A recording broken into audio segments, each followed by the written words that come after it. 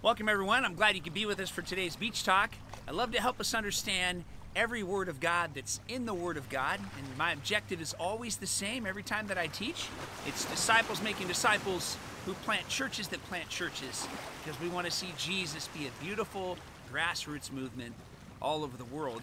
Now our vision for this year is to multiply from 4 churches in 2 countries to 8 churches in 4 countries. This is a really big vision. We need you to help us, and you can do that by praying and asking God how He might use you to accomplish this. Now this year we have 4 trips. We have a couple in June to El Salvador, and then we have one in September to Indonesia, and one in December to Bangladesh. We'd love to have you participate. Go on one of those trips with us. You can go to oceanwater.com and click on trips, and you can get signed up there.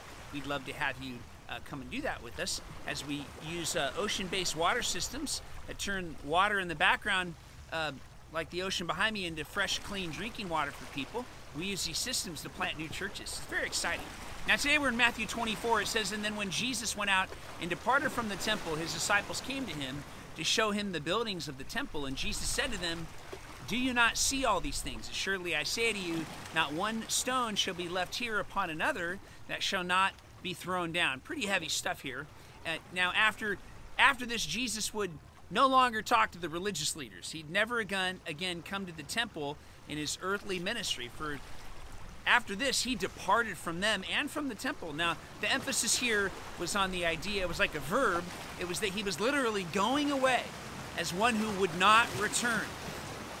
You see, after Herod's work, the temple was huge. It was nearly 500 meters long and 400 meters wide. Herod's plan for rebuilding the temple started in the 19 BC and was completed in AD 63. It took about 80 years. The temple was finished only 7 years before it was actually destroyed. Now the second temple wasn't just as big, it was also beautiful. Josephus, a Jewish historian, said that the temple was covered with gold plates, and when the sun shone on them, it was blinding for them to look at. Where there was no gold, there were these huge blocks of marble that were pure white, so from far off, people could see that how bright the temple would shine. Now, the disciples wanted Jesus to look at the beautiful buildings, but Jesus told them to turn around and to take a good look, because he was about to give several illustrations about what this meant. You see, some 40 years after Jesus said this, there was a widespread Jewish revolution against the Romans in Palestine, and there they enjoyed early success, but ultimately the Roman soldiers crushed the rebels, and in AD 70 Jerusalem was leveled, including this temple that Jesus was referencing in this teaching. So the lesson here is that buildings built by men are temporary, but what God is building in your character and in your heart is permanent. Now it's said that at the fall of Jerusalem, the last surviving Jews of the city fled to the temple because it was the strongest and most secure building in the city. You see, the Roman soldiers, they surrounded it, and in fact, it's believed that one drunken soldier started a fire that soon engulfed the whole building. Now, isn't it interesting? It only takes one drunk jackwagon to ruin what a lot of people have built. The destruction was so complete that today they have true difficulty learning exactly where the foundation of it is. So this prophecy was fulfilled literally. There was a temple, and it was literally destroyed. Now, the literal fulfillment of this prophecy sets the tone for the rest of the prophecies that Jesus is going to teach in this chapter. Now, we should expect a literal fulfillment of those as well. There's sort of a foundation being laid. Now, look at verse 3. It says, "Now when he sat on the Mount of Olives, the disciples came to him privately, saying, 'Tell us, when will these things happen? And what will be the sign of your coming at the end of the age?'" Now, the disciples asked Jesus questions about his bold prediction concerning the destruction of the temple for good reason. Now, Jesus said the temple would be completely destroyed, which it was. It was logical that the disciples wanted to know when it would happen. Jesus will speak to this question, but only in the context of answering their next 2 questions. You see, the disciples probably thought they had asked only one question in their minds: when was the destruction of the temple at the end of the age? Were they connected? But really, they were asking 2 questions.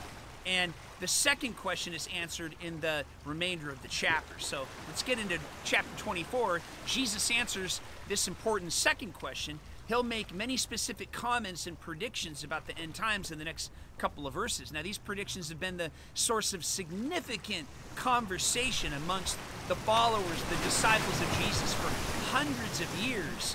So we really want today to try to be able to understand what it is that Jesus is saying here. Now, one reason why prophecy sometimes seems vague or imprecise is because God wants every age and all of his disciples, regardless of when they live, to live with the ambiguity that he might return, that he might come back, yes, even in their lifetime, even now, in our lifetime. You see, some interpretations are different. We know that Jesus is coming again, so we got to be ready for that. We need to line up our lives for that. Now look at verse 4. Jesus answered and said to them, "Take heed that no one deceives you, for many will come in my name, saying, I am the Christ, and I will deceive many, and you will hear of wars and rumors of wars, so that you are not troubled.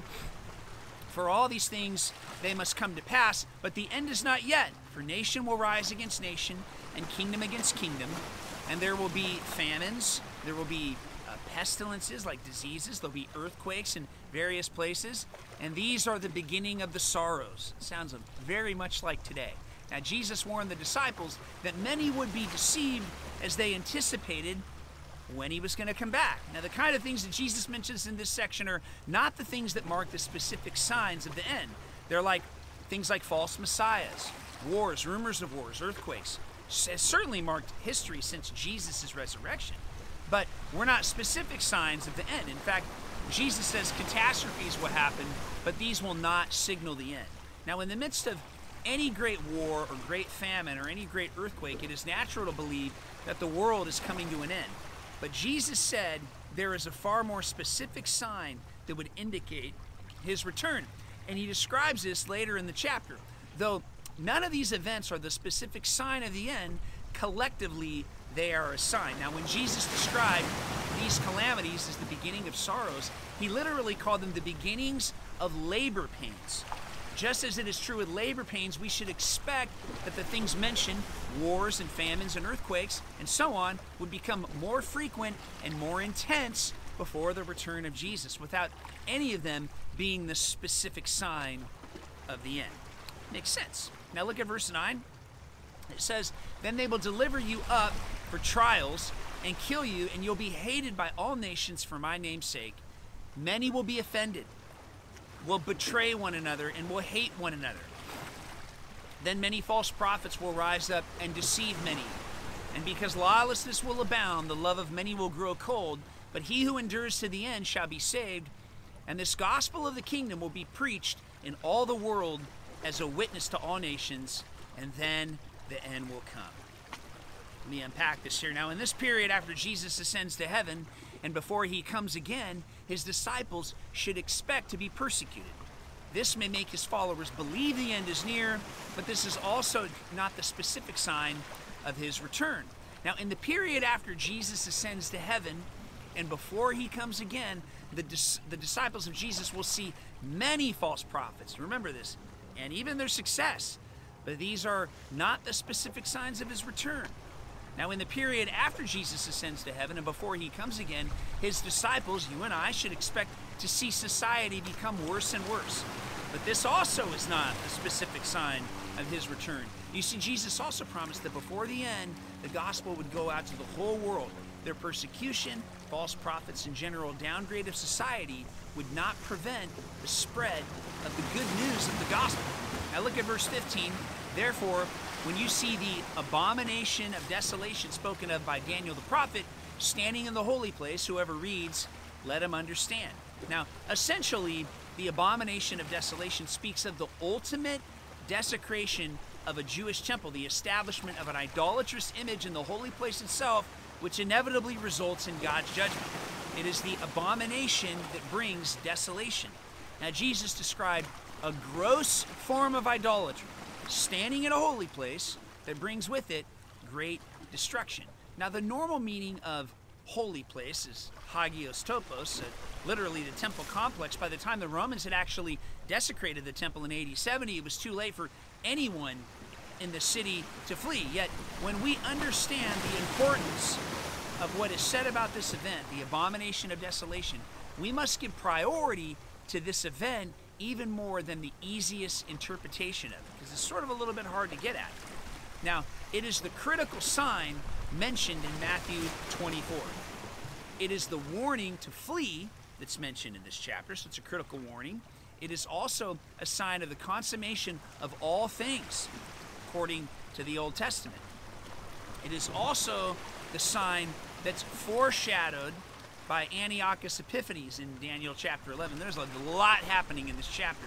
It is the precise marker of the days to the end, according to Daniel 12, and it is the revelation of the man of sin in 2 Thessalonians. So let's try to understand this and get all this. It's also the image of the beast in Revelation chapter 13.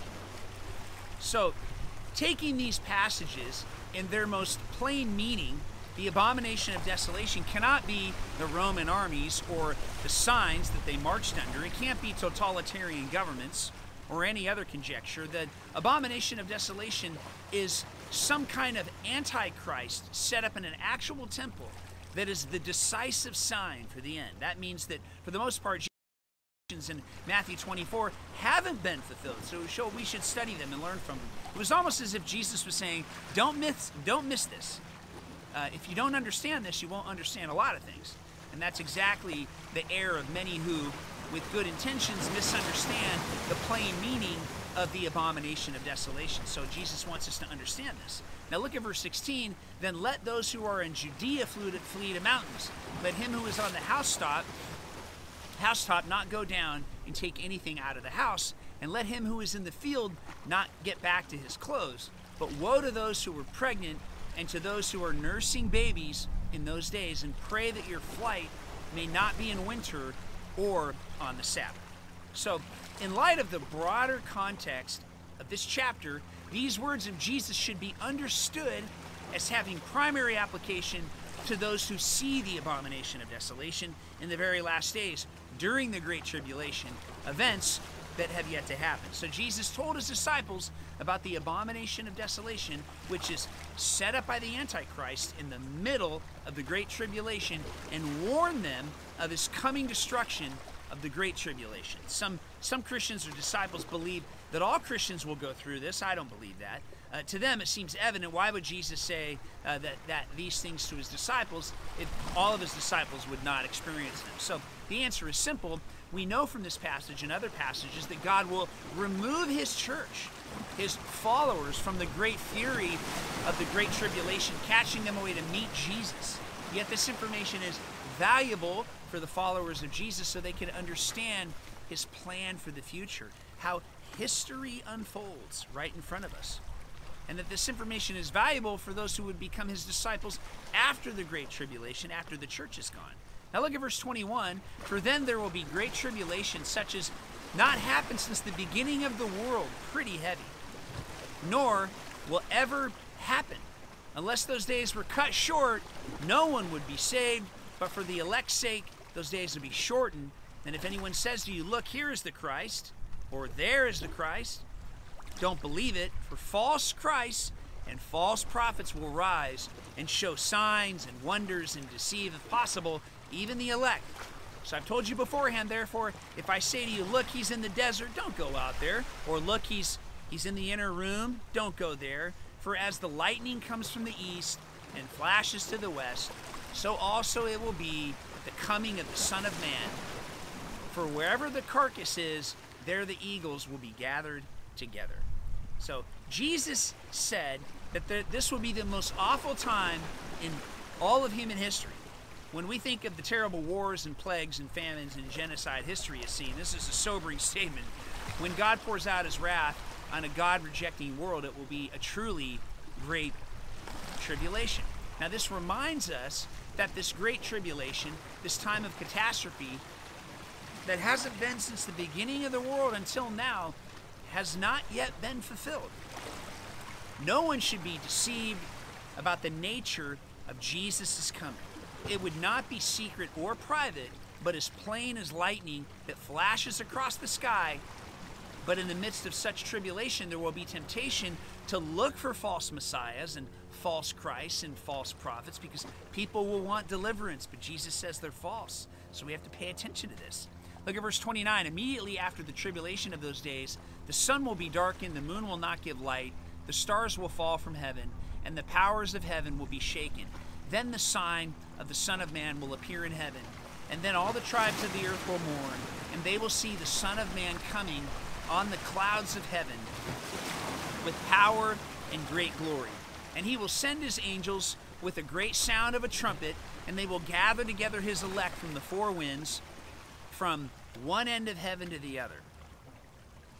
So what's happening here? Well, the sun will turn dark, the moon will not give its light. So a lot of prophetic passages describe the cosmic disturbances that will precede the second coming of Jesus. The word Simeon is a regular word for the arrival of a governor who entered into his province for the coming of a king to his subjects. It regularly describes a coming in authority and power. And that's exactly what Jesus is going to do. Look at verse 32. Now learn this parable from the fig tree. When its branch has already become tender and puts forth leaves, and you know that summer is near, so you also, when you see all these things, know that it is near at the doors. Assuredly I say to you, this generation will by no means pass away till all these things take place. Heaven and earth will pass away, but my words will by no means pass away. So learn this parable from the fig tree. The fig tree has a regular pattern. The leaves appear and then the summer follows. When you see the leaves, you know that summer is near. So what is Jesus trying to say to us? Well, the fig tree was a common fruit in Israel. It is mentioned many times in the Old Testament, especially as a description of the abundance of the land. So it seems that Jesus' reference here is not so much on the figness of the fig tree, but on the way that the fig tree follows reliable growth cycles related to the seasons. This is especially evident when this passage is compared with Luke 21. Now look at the fig tree and all of the trees. When they are already budding, you see and know for yourselves that summer is now near. So Jesus is saying again, pay attention to the signs. So you also, when you see these things happening, know that the kingdom of God is near. So when a fig tree buds, there's an inevitable result. Summer is near and fruit is coming. In the same way, when these signs are seen, the coming of Jesus in his glory with his church to this world will inevitably follow. So we're supposed to study them and understand them. Now, up to this point, Jesus has given an important outline for end times events. A few things. There will arise catastrophes and persecutions, but those in themselves are not the sign of the end. There will arise a pivotal sign, the abomination of desolation. When the abomination of desolation appears, there are warnings to Israel to flee after the abomination. Now, on the heels of the abomination of desolation comes great tribulation and cosmic disturbances. So, in culmination, Jesus Christ will return in glory to the earth. So, look at verse 36. But on that day, an hour, no one knows, not even the angels in heaven, but only my Father. Now, Jesus refers back to the original question of Matthew 24, verse 3, what will be the sign of your coming? His answer is somewhat unexpected, saying that the day and the hour nobody knows, but only the Father. Now, Jesus claimed that his knowledge was reserved for his Father only. If Jesus himself, at least during his earthly ministry, did not know the day and hour, it emphasizes the foolishness of anybody later on making predictions about when this is going to happen. So verse 37, but as the days of Noah were, so also will be the coming of the Son of Man. For in the days before the flood, they were eating and drinking, marrying and giving in marriage until the day that Noah entered the ark, and did not know until the flood came and took them all away. So also will be the coming of the Son of Man.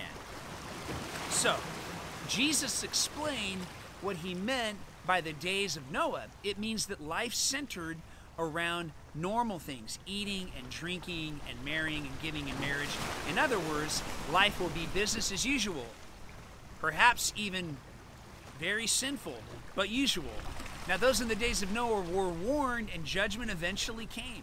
But those who had ignored the warnings, it came suddenly and unexpectedly. Now, how can Jesus come to a business as usual world and a world experiencing the worst calamities ever seen on earth? The difference is in expectations. Now, verse 40, then the two will be in one field, one will be taken to the other, one left, two women will be grinding at the mill, one will be taken and the other left. Watch therefore, for you do not know what hour your Lord is coming. But know this, that if the master of the house had known what hour the thief would come, he would have watched and not allowed his house to be broken into. Now therefore you also be ready, for the Son of Man is coming in an hour that you do not expect. So Jesus here pointed to curious disappearances, to a catching away of some at the coming of the Son of Man. It was described in 1 Thessalonians chapter 4. Now, since the day and hour of this coming are unknowable, Jesus' followers must be on constant guard for his coming. You must be ready for it. Jesus is coming in an hour that you do not expect. We must not escape the emphasis. We must be ready, because his coming will come without warning. Now, Jesus follows with a few parables to drive home this point. Now look at verse 45. Who then is a faithful and wise servant, whom his master has made rule over his household, to give them food in due season? Now blessed is that servant whom his master, when he comes, will find so doing. Assuredly I say to you that he will make him ruler over all of his goods. Now Jesus told us that we must carry on with diligence while the Lord is gone. We must be that faithful and wise servant who takes care of his master's business while the master is away. So Jesus also promised that we will be rewarded for our diligence. The servant served the master, but the master knows how to take care of and reward the servants.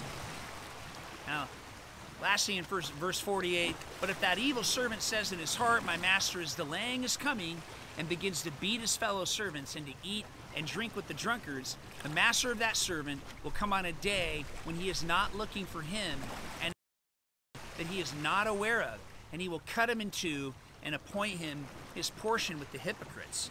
There will be weeping and gnashing of teeth.